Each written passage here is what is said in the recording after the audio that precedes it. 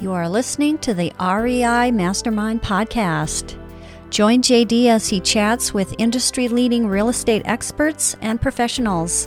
We learn from their experience and uncover the strategies to their success that we can implement into our own businesses, and we can drive immediate results today. They share their experience and wisdom as we build a foundation to our own success. This is the REI Mastermind Network. So Eva Yazhari on the call, and Eva has written a book called The Good Your Money Can Do. And this is something that I think is really especially of interest and important, because I actually, in real estate investing, and we've talked about this time and time again, and just a few episodes ago, I had on Rod Cleef, and Rod and I spent a good 40 minutes talking about goal setting and everything. But I don't think we, as a lot of real estate investors, have sat down and planned this out and thought about how our money and how the good it can actually do. I think that's actually as important as anything else. So I really appreciate you being on the show. I'm really happy to be here, Jack. It's such a pleasure to be with you. And also, as somewhat of a real estate investor myself personally, I have been able to think about what makes real estate an optimal sector for doing good with your money. And I'm looking forward to unpacking that with you. Yeah. So make sure everybody check this out. Her podcast has a podcast. It's called the Beyond Capital Podcast. So I'm sure you delve into this quite often there. And I know you have real estate investors that cycle through there on occasion and have some great conversations. But go to thegoodyourmoneycando.com.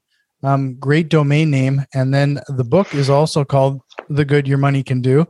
So head over to Amazon for that. But first of all, I'm always curious, like, what made you decide to write a book about this topic?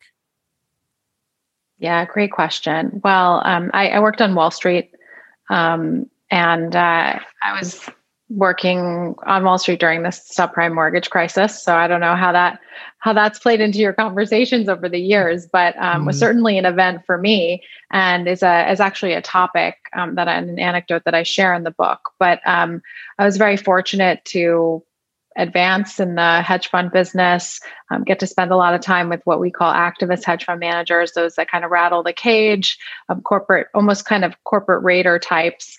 And I thought a lot about what more money could do and how, frankly, the best thing that money can do is good. And so I actually left Wall Street to try to figure out what that meant for me, and ended up starting a venture capital fund that I've been running for the past 12 years. But I was basically living in two worlds. I was living in the world of VC, where I had an impact component, the social impact component to my work. And then I was living in the world of, my friends, professionals, whoever they were, whether they were finance or doctors or lawyers or consultants. And I could see that there was no connection between my friends and my kind of social networks and then my professional networks. And my social networks had no clue how to align their values with their money. And so I wrote this book to inspire readers to think about their money as a force for good, to find a way to clean up their money. I mean, we've lived in a world where we're cleaning up everything, what we eat, maybe even our cleaning products at home. We've never really thought about our money. And I think when you start thinking about what more your money can do, the good your money can do, you can apply it to all different sectors, including real estate.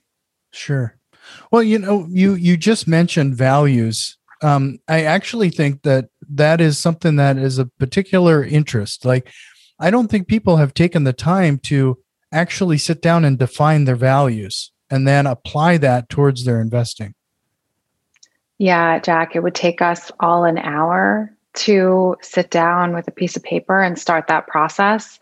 And as a hard-nosed investor, I would also say that it would enable a more systematic approach to the good our money can do. It wouldn't just be, oh, my friend asked me to contribute to this cause. It would be, wow, I know that opportunity zones are a great place to get started with my real estate portfolio.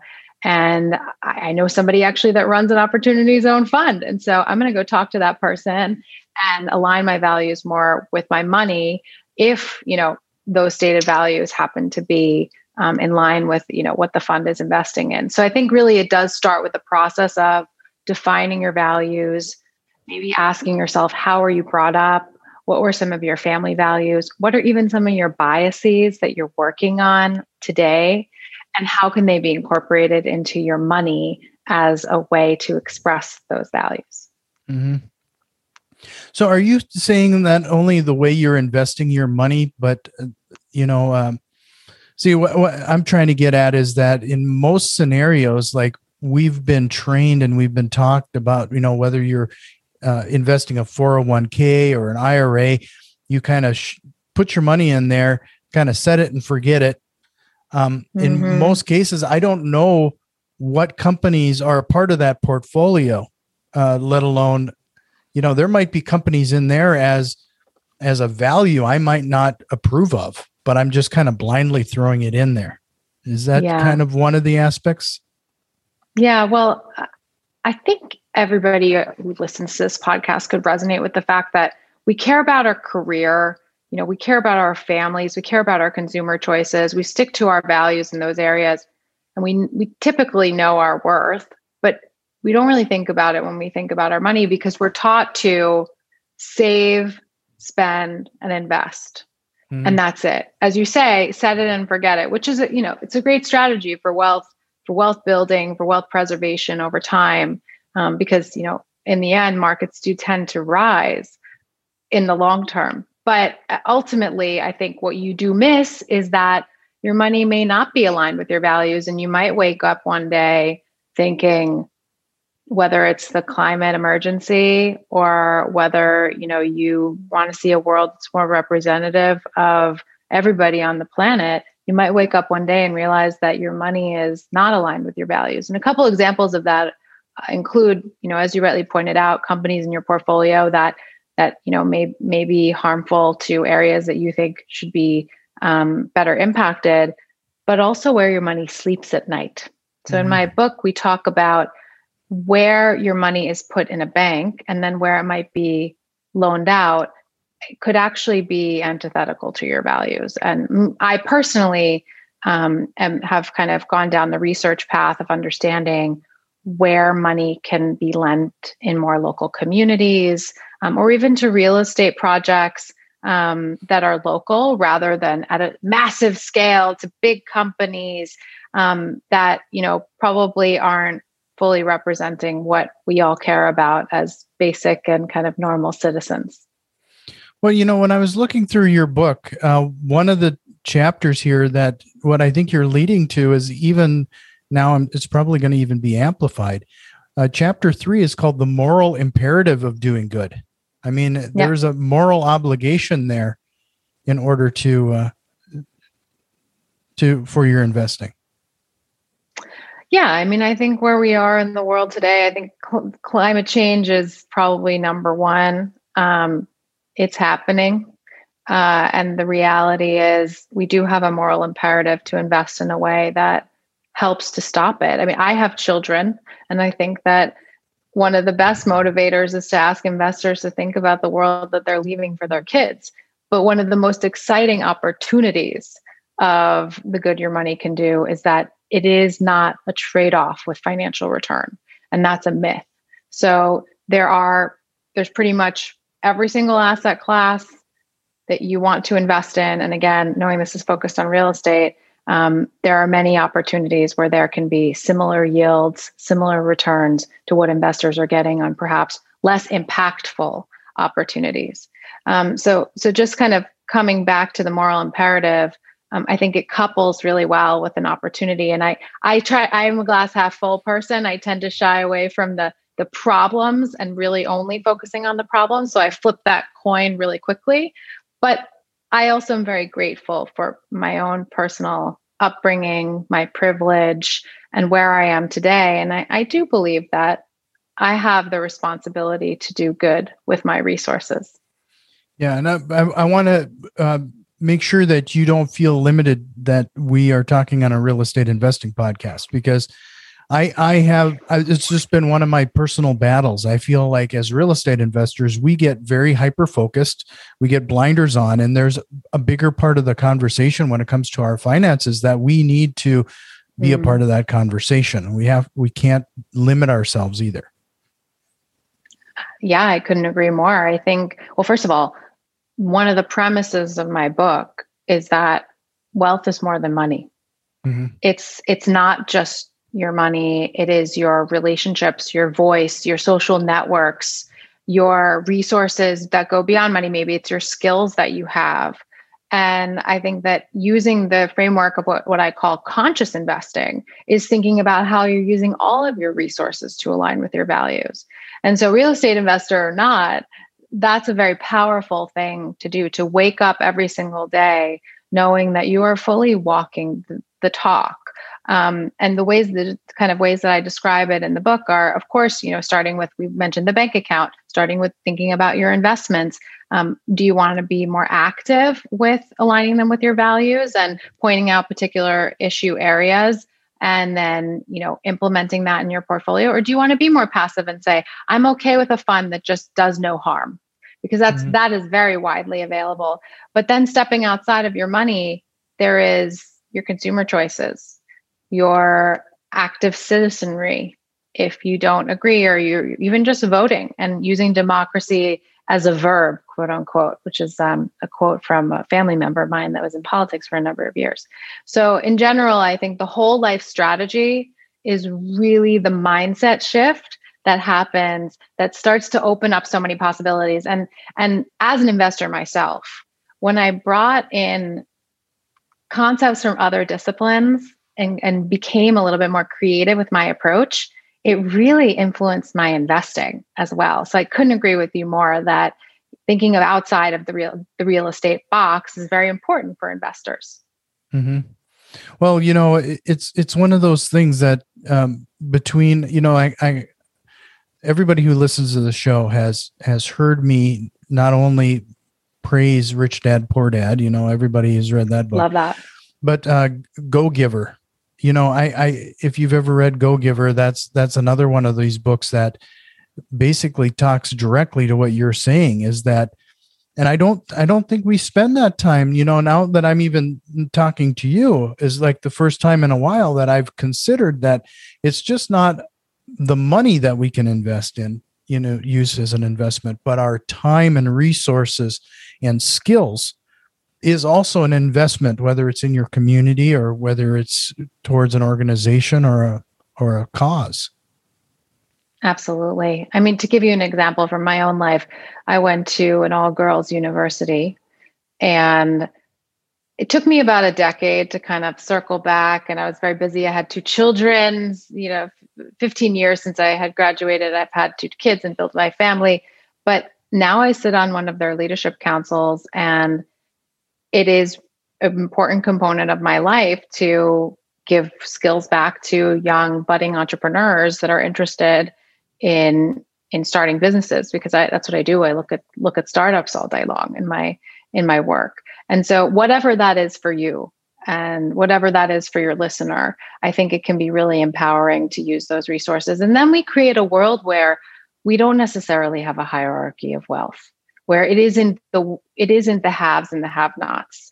And I think it is problematic that the billionaires of the world dictate where philanthropy goes. And I think it would be nice if, we could talk to our neighbors about where they're contributing to socially or environmentally and connect around those issues. And generally there are groups, I think, that are told that money is not for them, particularly women, particularly lower earners.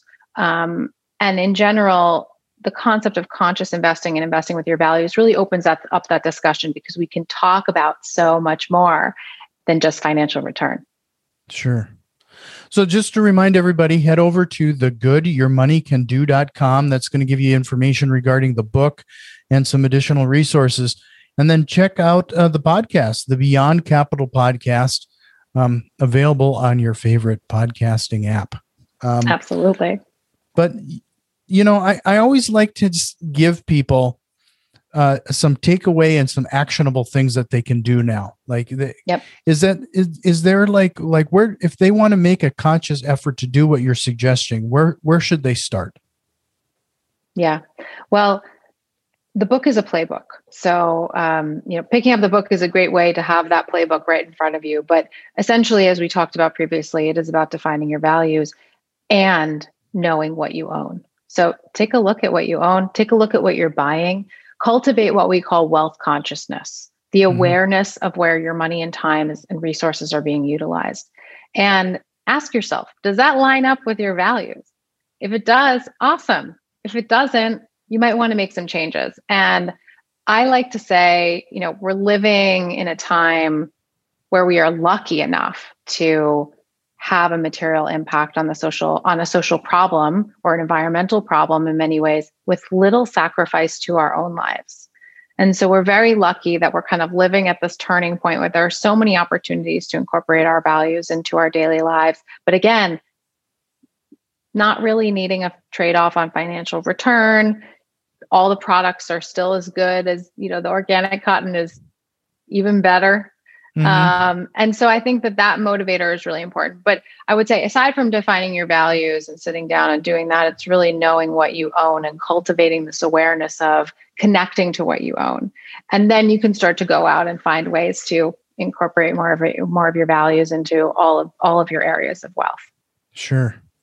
No, that makes a lot of sense. Like when you're defining this, is it good to sit down with like if you're married, a significant other, and kind of so that you got that aligned goals together? I do think if you're investing with a partner, that is helpful to align around those particular areas, because I think it is better to kind of focus. It can be harder to have 5 different areas of focus and truly zero in on all of them. As I mentioned thematically, some of the areas that I'm very focused on right now are gender and climate, sure, and also just diversity and inclusion in general. But my spouse is also aligned with that. And we are very lucky that we have typically very, very similar things that we're focused on. But I do think it is important to sit down with your spouse. I would say to maybe all of your female listeners, though, know that the kind of wealth consciousness, that is a narrative that has been told to women. Did I cut out? Yeah, you cut out there, and I think it was an important piece. So I was hoping maybe you could back up like 20 seconds there and try to say that again. Yeah. And I think I would say to all of the female listeners out there, know that the language of money is something that you can master too, and is, really important for you to be a part of that conversation. And personally, I've found in my own marriage that the equality in the relationship has been expressed in how we view equality in the world, which is why we're focused on, I mentioned, gender equality and diversity and inclusion. But I actually think it really does start in the couple. So that's a great question. And it is important because you do need to focus a little bit to make an impact. Yeah, I might have asked it in a strange way, but in what I was trying to get at is that, not only are we, a lot of investors probably are like the first time they've actually sat down and thought about writing down their values, but it might be the first time they've sat down and expressed it and communicated that with their significant other. I mean, it's something that you really have to be honest with yourself about. Yeah, absolutely. And it can be a tough process. I mean, it could be a process that requires some deeper soul searching and thinking. It may not come, roll off the tip of your tongue, but I think it actually can bring families together. And I like to use the example of having children as one that helps strengthen the case for conscious investing. My kids, my daughters too, but my son comes home from school and asks about Trash Island, and he started the environmental club in his classroom. And he's very interested in knowing about the health of our planet. And I set up a small debit for him every month into an ESG screen fund that is pro-environment and not investing in companies that are doing harm to the environment. And we talk about what's in that fund and why. And it has opened up a whole new way to have a conversation rather than, okay, your money is in a bank, it's in a, it's in a fund, the fund is traded on the whatever stock exchange. It really has created a new entry point for that conversation around money with a child. And so I think that can be really powerful to have that as a glue within a family. No, that's a great lesson, especially with the kids, because I've struggled with some of those when you're talking. I got both of my kids are quickly, well, they are teenagers now, and having those type of conversations, they're becoming more and more aware every day of the things that are happening in this world. Yeah, absolutely. So no, this has been a great conversation. I usually wrap things up by asking you one last question, but before I do, I want to make sure everybody has your contact information again. Head over to thegoodyourmoneycando.com, the Beyond Capital podcast. And my last question to you is, was there a question you wished I would have asked you today? It's a gotcha, isn't it? Yeah, it is a hard one. I have to say, it's I think really, I guess the question I like to answer is, what's the biggest lesson I've learned through this journey? Like, what's the most powerful message for me? And ultimately, it's that no investment is neutral. It's that everything we do, this is a simple and poignant statement, but everything we do has a positive, a negative, or negative impact. And real estate or not real estate, when making an investment, thinking about all stakeholders is the key to this. Investing in leaders that are thinking about all stakeholders is the key to this, because it means that while these conversations may be complicated around, how do I value my customers versus my shareholders versus the environment versus the local community versus the government, all of these different stakeholders, being aware of them is really the best starting point for creating investments that have positive social and environmental impact. And so for me, that's been the most powerful messaging in making my money more consistent with my values and cleaning up my money or detoxifying it, however we want to say it. But it's really that no investment that we make is neutral. Sure. No, I really appreciate this. This was a great conversation, and I hope you'd consider coming back sometime. I think we could, like you said, we probably could spend an hour just talking about the exercise regarding defining your values. And that might be something that would be, if you're up for it, something that we should tackle sometime. Would love that, because there's a lot to unpack there. It's not even just your personal values and what you care about, but it's also maybe some of the qualities that you value in the world. So would love to unpack that with your audience. And I'm so grateful that we had this conversation. Thank you so much. Yeah, thank you. This has been the REI Mastermind Network. You can already tell that we've made some changes, and a few more are on the way. If you are interested in what we have planned, head over to patreon.com/REI Mastermind and support the show today. Financial contributions are always appreciated, along with a like, share, and review. It really helps us grow and reach more people with this valuable information. See you next time, and tell a friend.